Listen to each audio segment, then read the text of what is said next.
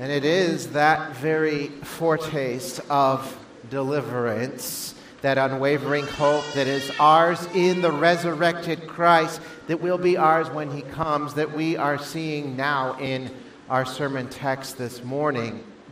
And you can find that on page 8 of your worship folder as we are continuing through the Gospel of Matthew, through this sermon series in Matthew's Gospel, where we see him as the King that has come, and now the King that is coming once again. So our reading starts in verse 36 of Matthew 24, and we read these words as Jesus continues to teach his disciples, saying, "But concerning that day and hour, no one knows, not even the angels of heaven, nor the Son, but the Father only. For as were the days of Noah, so will be the coming of the Son of Man. For as in those days before the flood, they were eating and drinking, marrying and giving in marriage until the day that Noah entered the ark. And they were unaware until the flood came and swept them all away. So will be the coming of the Son of Man. Then 2 men will be in the field. One will be taken and one left. 2 women will be grinding at the mill. One will be taken and one left. Therefore stay awake, for you do not know on what day your Lord is coming. But know this, that if the master of the house had known in what part of the night the thief was coming, he would have stayed awake and would not have let his house be broken into. Therefore, you must also be ready, for the Son of Man is coming at an hour when you do not expect. Who then is the faithful and wise servant, whom the master has set over his household to give them their food at the proper time? Blessed is that servant whom his master will find so doing when he comes. Truly I say to you, he will set him over all his possessions. But if that wicked servant says to himself, 'My master is delayed,' and he begins to beat his fellow servants and eats and drinks with drunkards, the master of that servant will come on a day when he does not expect him, and at an hour when he does not know, and he will cut him in pieces and put him in with the hypocrites. In that place there will be weeping and gnashing of teeth." So ends the reading of God's holy words. There is a bit of dialogue in the book that I lifted my sermon title from. You probably recognize it, The Return of the King, from J.R. Tolkien's great Lord of the Rings series. Probably one of the finest pieces, if not the finest piece of literature and fiction in the English language. After the great battle for the Ring of Power is over, Samwise, or Sam Gamgee, Frodo's friend, lays recovering in the home of a friend from his ordeal that he suffered with Frodo on Mount Doom. And as he awakens, he sees the wizard Gandalf. And he says this, he says, "Gandalf, I thought you were dead, but then I thought I was dead myself. Is everything sad going to come untrue? What's happened to the world?" "A great shadow has departed," said Gandalf. And then the wizard laughed, and the sound was like music or like water in a parched land. And as Sam listened, the thought came to him that he had not heard laughter, the pure sound of merriment, for days without count. It fell upon his ears like the echo of all the joys he had ever known.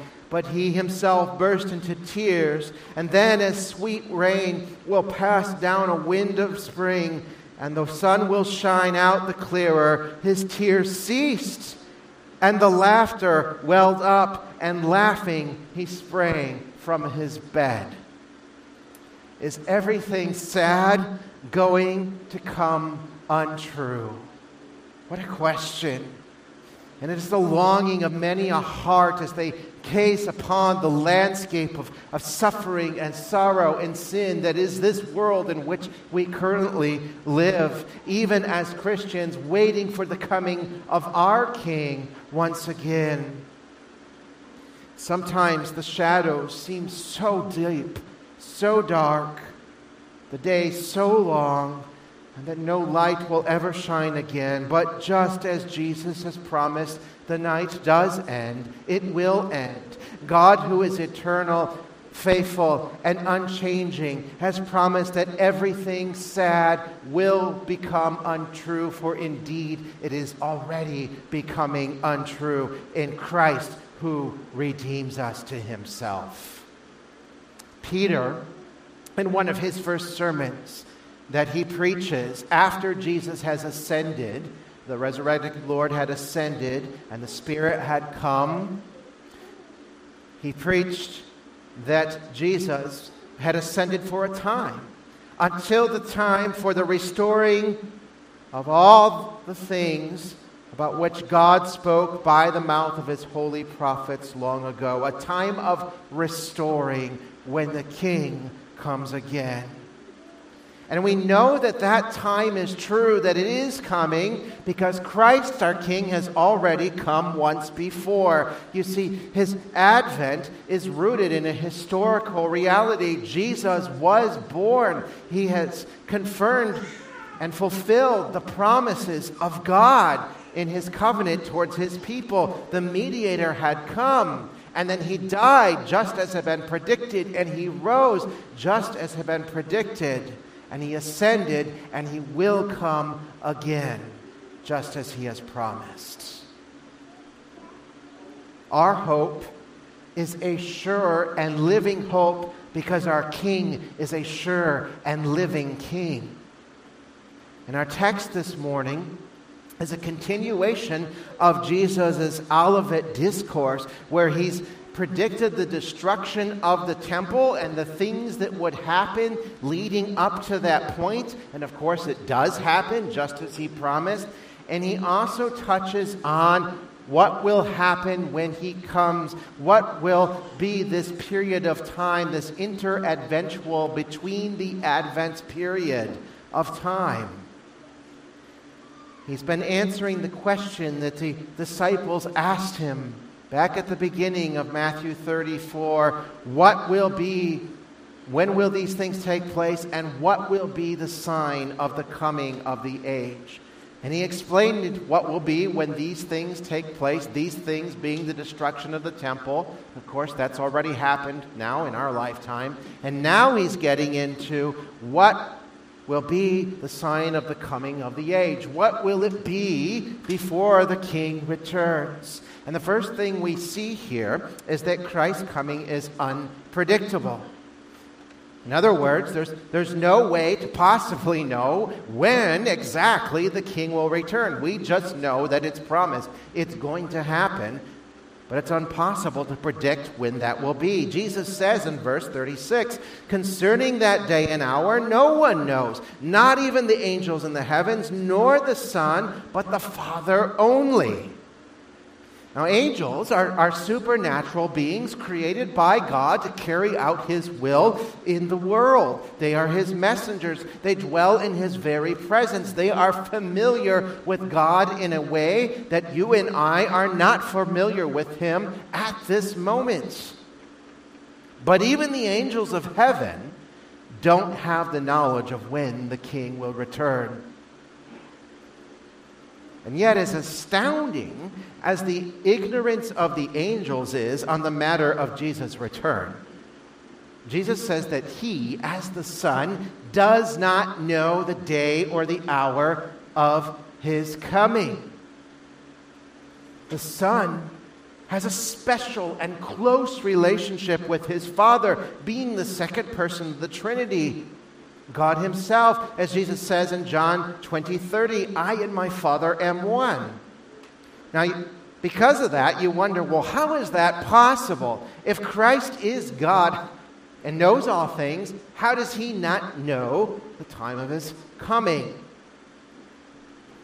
Well, Jesus does know all things. He is God.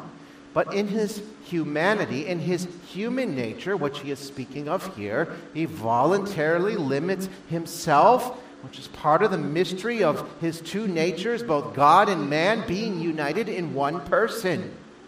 You see, Jesus, as God, is present everywhere, or he is omnipresent. But Jesus, as a man, walked from place to place by foot on the back of an animal. And Jesus, as a man, is not on earth right now. Where is he? He's ascended to the right hand of the Father. But he is also spiritually, as God, present with us in this place, in this moment, through the proclamation of his word, through the administration of his sacraments. That's why we can worship him as he is here. Jesus in his divinity had no need of rest. He was omnipotent, all-powerful. But in his humanity, we find he grows weary. He needs sleep. He needs to eat to replenish himself. And Jesus in his divine nature knows all things. He is omniscient. But in his humanity, he does not know when he will return to the world. You see the amazing truth that he is Emmanuel, the God-man, God with us. So if the angels in heaven then, God's own personal, supernatural, heavenly servants that do his bidding, if they do not know when the king will come, and if Jesus the King himself in his humanity did not demand to know that knowledge, but left it to the Father, then who are people, who are humans to predict that they know when he will return? And yet, despite that very clear statement that Christ makes here in Matthew 24:36, we know that many people, many from the very first century of the church to the present day, have made bold claims of when Christ will return. In fact, Paul, in his letter, second letter to Timothy, speaks of false teachers, Hymenaeus and Philetus, who were teaching that Jesus had already returned and the resurrection of the dead had already happened. And this is why Paul is alive. And they're saying, oh yeah, he already came back. But he didn't. He hadn't. Church fathers Irenaeus and Hippolytus, they predicted that Christ would return in 500 AD. Of course, Jesus didn't. Pope Sylvester II convinced many medieval Christians that Christ would come on January 1st, 1000. We are now well over 1,000 years from that date, and Christ has not returned. Pope Innocent III claimed Jesus would come on 1284 AD. William Miller, the founder of the Seventh-day Adventists, claimed that Jesus would return on the 22nd of October, 1844. Of course, it did not happen, to the disappointment of his followers. Joseph Smith, the founder of Mormonism, predicted Christ would return in 1891. And Charles Taze Russell, who started the group that would become known as the Jehovah's Witnesses, the Watchtower Society, claimed Christ would return in 1910, and then when that didn't happen, he changed it to 1914. Of course, it didn't happen then either. And finally, a more recent example, Harold Camping. You probably remember him. He claimed Jesus would return exactly on May 21st, 2011. It wasn't that long ago. He bought 6,000 billboards and put them across the country. I'm sure you've probably seen one, or some of us have, claiming that Christ would return. The Bible guarantees it, May 21st, 2011. And it didn't happen. And so what did he do? Well, he didn't really apologize. He just said, I guess I was off a little bit. And then he said it would happen on October 21st. And of course, it didn't happen then either. And there are many more that can be named who have tried to predict the coming of the King. And the common theme with all of them is they are flat out wrong. And we shouldn't be surprised, because Jesus said, nobody, not even myself in my humanity, knows the hour the Son of Man will come. And yet, even in addition to people of faith, both Christians and cultists alike, making predictions on the date of Christ's return, his final judgment, and the end of the world, we find that there is a fascination, even in the secular, unbelieving world with the end of all things that preoccupies the secular mind. I mean, that is why there is much fear and anxiety and trouble over things like climate change and disease and geopolitical troubles and economic crises. Now, those are all real things. It's okay to be concerned about those. We ought to want to be good stewards of creation. If we hear geopolitical struggles that ought to trouble us, we ought to pray for the world. We ought to consider public health situations. But we don't need to fear that the end is upon us. These things have always been, and they continue to be, and will continue to be, till Christ returns. But when these things do create fear and they control a person, it then begins to command their thoughts and their devotion, their desires. It affects the way they live their lives, and they end up worshiping another god. You see, we create idols from our fears. And many people will craft an alternate liturgy of worship for their lives around their fears, especially when it comes to the fear of the unknown. And here's the thing, though. While we do not know the exact day and hour of Jesus' coming, we do know what it's going to be like, because he tells us right here. He gives us a key phrase in verse 37. He says, "As it was in the days of Noah, so will be the coming of the Son of Man." And Jesus is talking about those days before the great flood that is recorded in Genesis 6 through 8.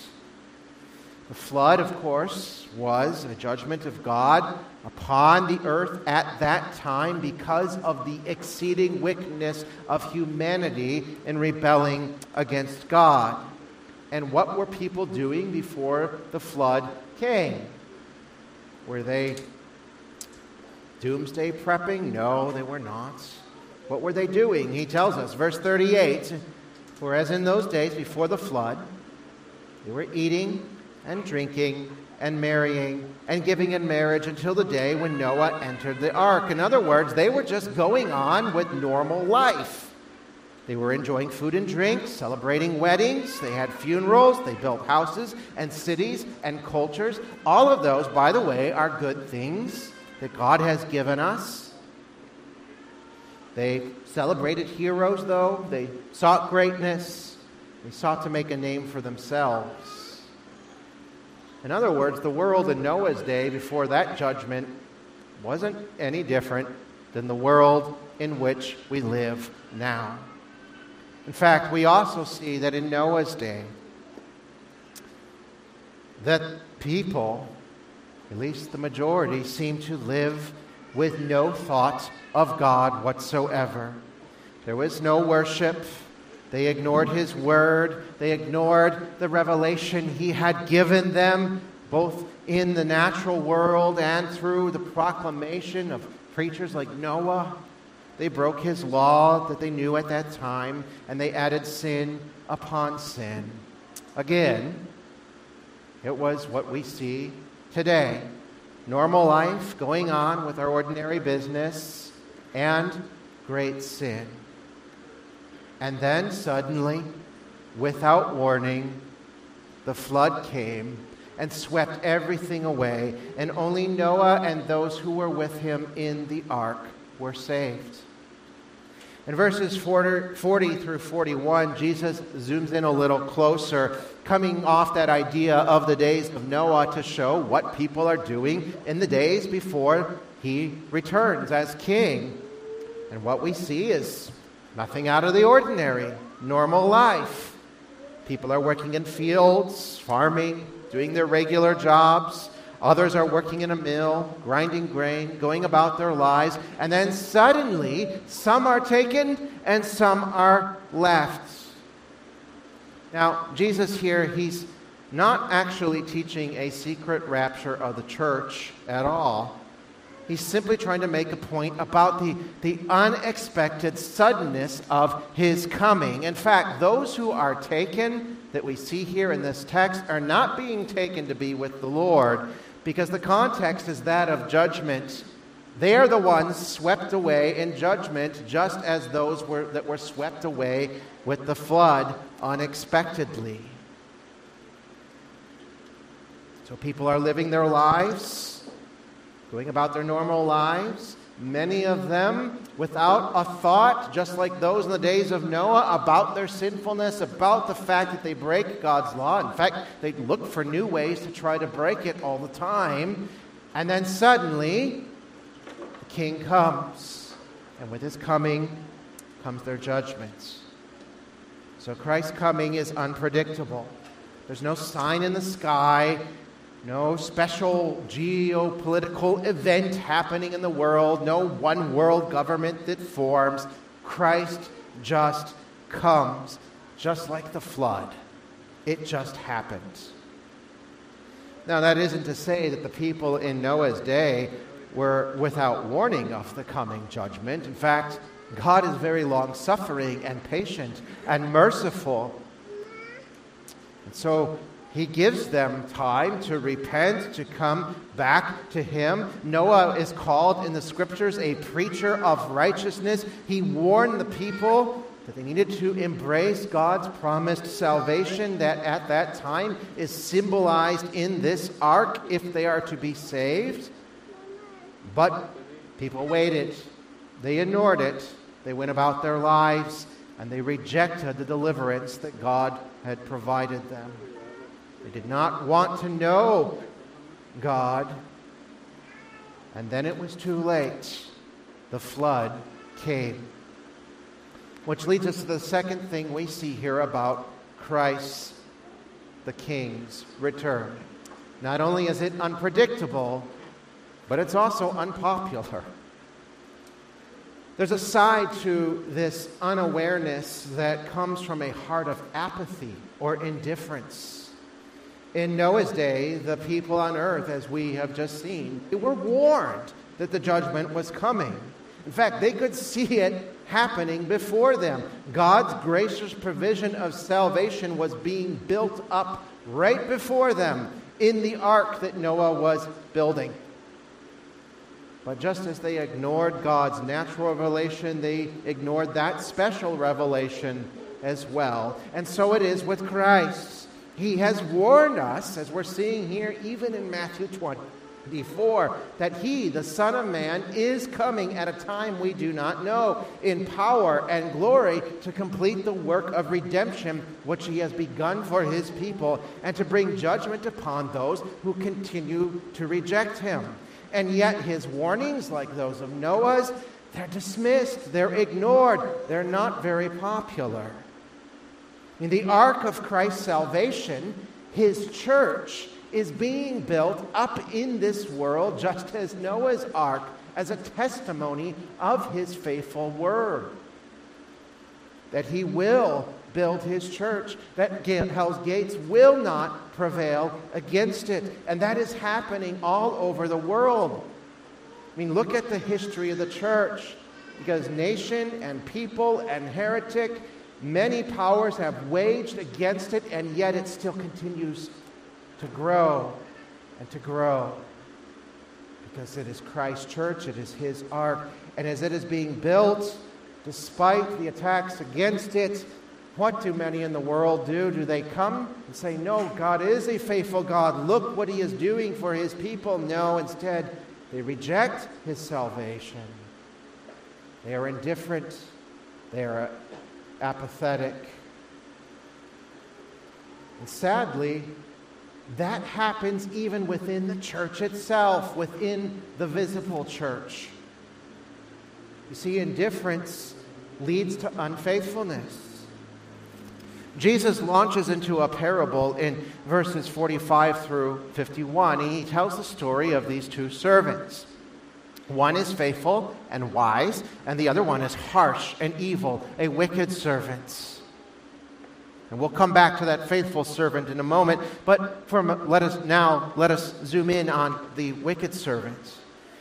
Jesus spares us many details, but he simply explains that the master of this estate, of this household, had gone away for a time, and he will return unexpectedly.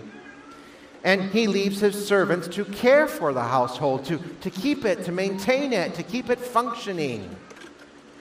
Time passes, and the wicked servant, for a little while, goes about his work, which he had been assigned, but he grows impatient. The days seem longer and longer. He is tired. And so he says in his heart, "My master is delayed. In fact, he may never come." And it is from that apathy, that indifference, that he is led then to abandon his work, the task that he had been given, and to pursue his own desires in the most violent of manners. Jesus says that he begins in verse 49 to beat his fellow servants, and he eats and he drinks with drunkards. He lashes out at those other servants of the household, abusing them, injuring them for his own gain, his own sake. There's no fear of the master. He may never return. Why not live life as he wanted to live it? And so he does, taking advantage of others and taking advantage of God's good gifts as well, as he says that he eats and drinks with drunkards. Food and drink are God's good gifts of common grace to help sustain us and also to bring us joy in this world, as broken as it is by sin. But like all of his good gifts, they are abused by sinful minds and hearts that desire to indulge themselves without care or concern. And so responsibility is abandoned and results in things like gluttony and drunkenness and addiction. That is what this servant does.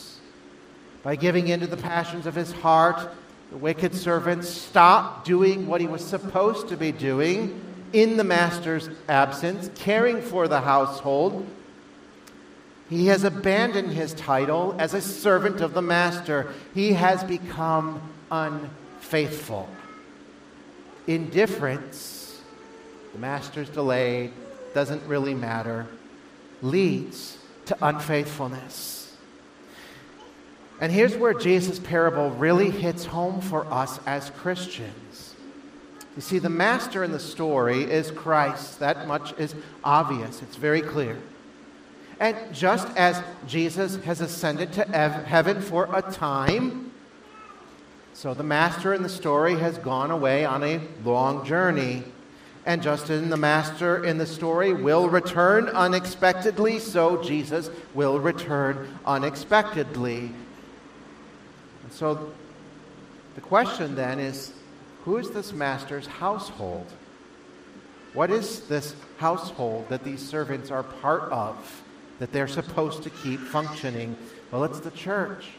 It's Christ's people. This isn't the world in general that Jesus is talking about. In fact, we could understand that if that's what it was. I mean, people's hearts by nature are hardened to the things of God unless the grace of God intervenes into their lives. But this is the master's household. This is the people that call themselves Christ's, part of his kingdom. It is the visible church. And what we find is that the servants in the master's household are abusing other people and God's gifts. And that means that this time in which we find ourselves between Jesus' first coming, his first advent, and his second coming, his second advent, it means that that church, that visible church at least, is a mixed congregation. There are faithful servants and there are unfaithful ones. There are tares and there is wheat. And it is those wicked servants, or those that are like the wicked servants, that have become indifferent to the reality that the King will return. It is not a popular idea for many, even within the church, which then leads to that unfaithfulness. You see, unfaithfulness to Christ, the King, it doesn't happen overnight. And when we speak of unfaithfulness, I do not mean the constant struggle we all have with our sins. We live with the reality that we're sinners and we still have a sin nature, and yet we have a new heart as well. And so we struggle, we have our battles, and sometimes we fall and we stumble and we confess our sins and we're forgiven. In fact, that's being faithful. Recognizing our sin when we have sinned and coming again in humble repentance again and again, that's being faithful. But the unfaithfulness says, the king is delayed, he's probably not coming, I will go do what I want. I will not repent. Unfaithfulness is an utter willingness to simply abandon the calling and the duties that Christ has given to the church, that the Master has called us to.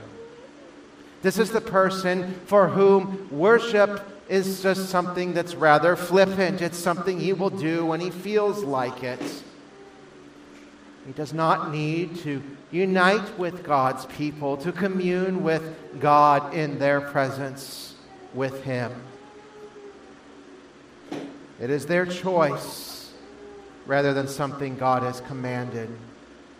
This is also the person who is willing to rewrite God's word and law in order to avoid the responsibility for their own sinful actions and choices.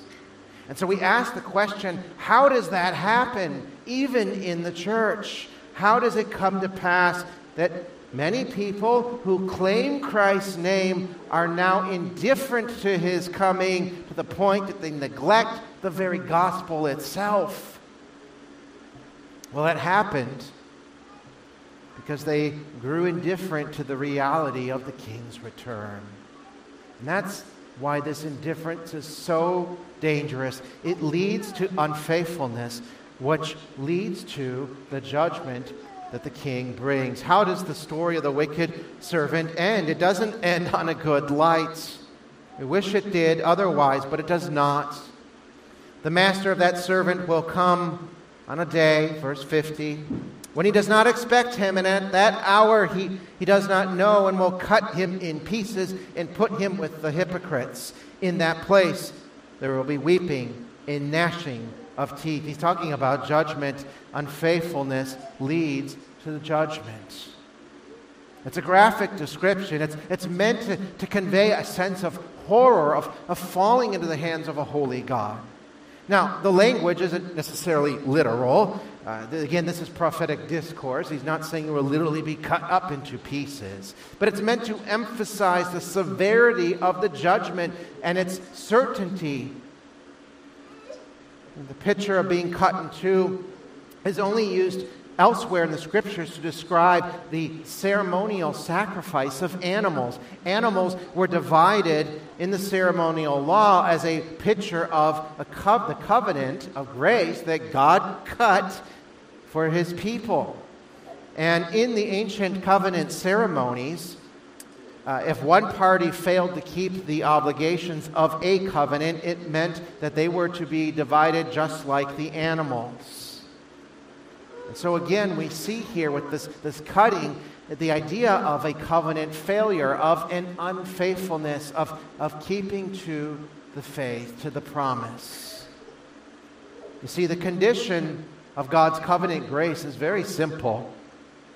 It's simply faith. Faith in Christ, faith in the promises of God fulfilled in Jesus Christ.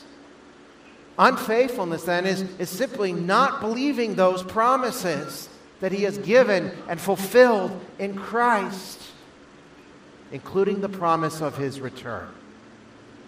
And so, when the master's servants grow indifferent to his return, they grow indifferent to the master himself. And when that happens, it's easy to do what my heart wants instead of what the master has called me to do. It's easy to become a master of my own self, my own God. See, it's the old sin of the garden. I will be like the Most High. I will know good and evil like the Most High. Well, Christ's return is unpopular because ultimately people don't want Christ. And some, sadly, even within the visible church itself. Oh, they want a Christ. They want the idea of a Christ. But it isn't Christ the Lord as revealed in His Word. It's a Christ of their own making. It isn't the Christ who has said that He is coming again. And so when the true Christ, the true King, returns, they will not find the joy of His presence. They will feel the harsh reality of His holy judgment, His holy justice. But it doesn't have to be that way. It doesn't. Because the third and final thing in closing that we see regarding Christ's coming is, yes, it's unpredictable. Yes, it's unpopular for many. But for those who look to it in faith, it is an unparalleled joy. And so we turn our attention then back to this faithful and wise servant. Like the wicked servant, this servant was also entrusted with the operation of the household in the master's absence. This servant, though, he keeps on doing what was asked of him. The master's delay continues. Day goes on by day, and he continues to do the things assigned to him. He doesn't question what the master has called him to do. He simply does his duty. He doesn't grow apathetic or indifferent. Instead, he grows in hope that with each passing day, the master's approach grows closer. And he wants to be ready. He wants to be that faithful servant. This servant was following Jesus' instructions that he lays out for us in verses 42 and 44, where he says to his disciples, "Therefore stay awake, for you do not know on what day your Lord is coming. But know this, that if the master of the house had known in what day or in what part of the night the thief was coming, he would have stayed awake and would not have left his house to be broken into. Therefore you also must be ready, for the Son of Man is coming at a day, an hour when you do not expect." Stay awake and be ready. Don't fall asleep in apathy and indifference, but be alert and watch. Keep an eye to the horizon, for the King is coming. Be ready, because you don't know what hour will be the day of his coming. Jesus uses the illustration of a thief breaking into a home to describe his coming, and that if a house owner knew when a thief was coming, he would have been prepared. And this theme of Jesus' second advent, coming like a thief, we see that come up in other parts of Scripture, like a thief in the night coming without warning. So be ready, be prepared.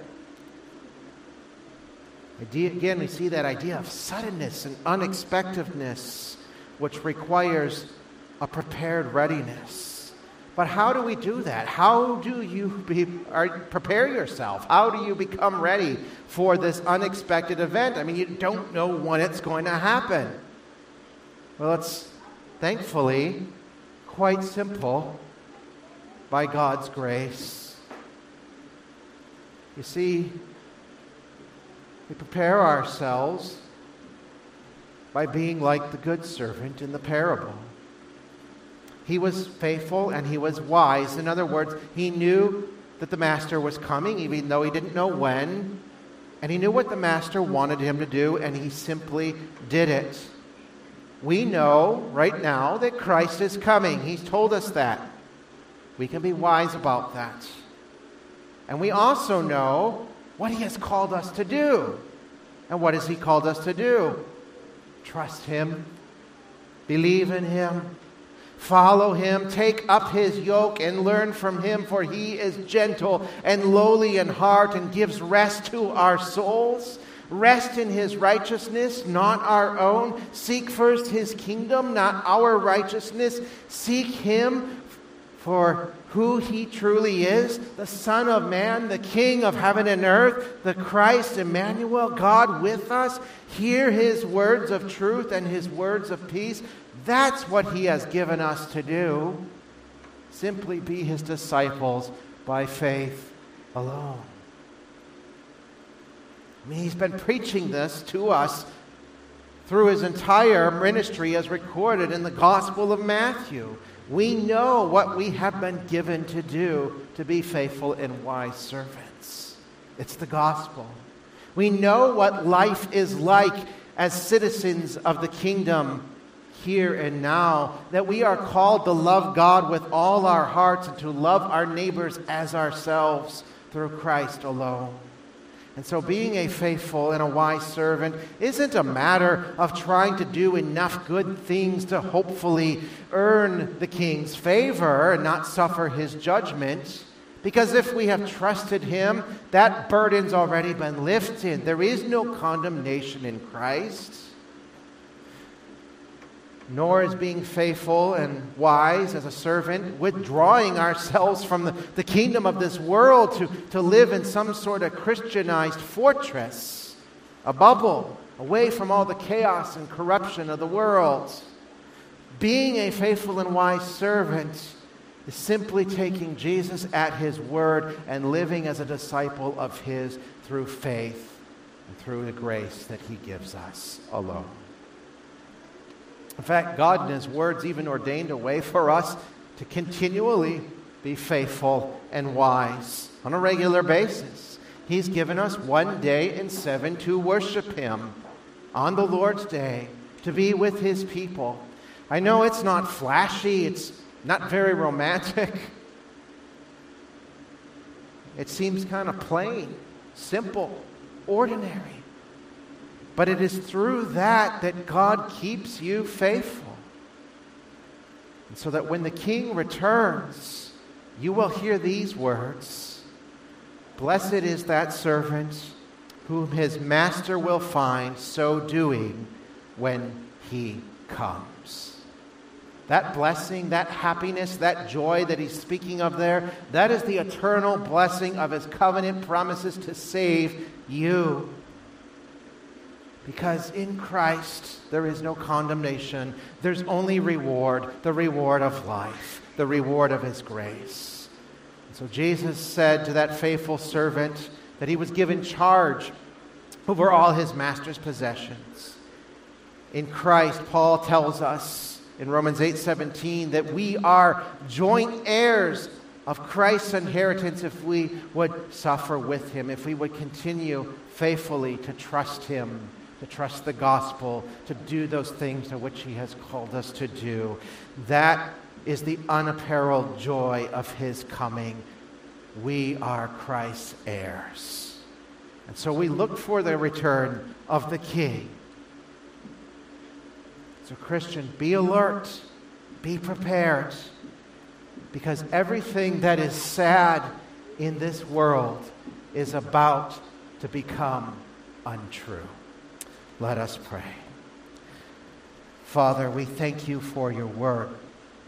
We're thankful that through it we have revealed to us the promise that our King is alive, that we can know him now, that we are part of his kingdom already, that we can enjoy these blessings that you have promised us in Christ, and that we can expect greater blessing, a fulfillment, a consummation of those blessings when our King returns. And Father, we long as your people for that day. So help us to be faithful by continuing to believe your gospel.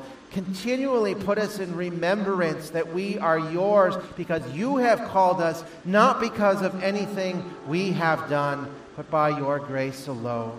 And may we be strengthened and edified through the simple things of your word proclaimed and your sacraments in which we can partake until that day Christ our King returns. But until that day, we pray, Maranatha, Lord, come quickly. Make everything sad become untrue for your name's sake. In Jesus' name, amen.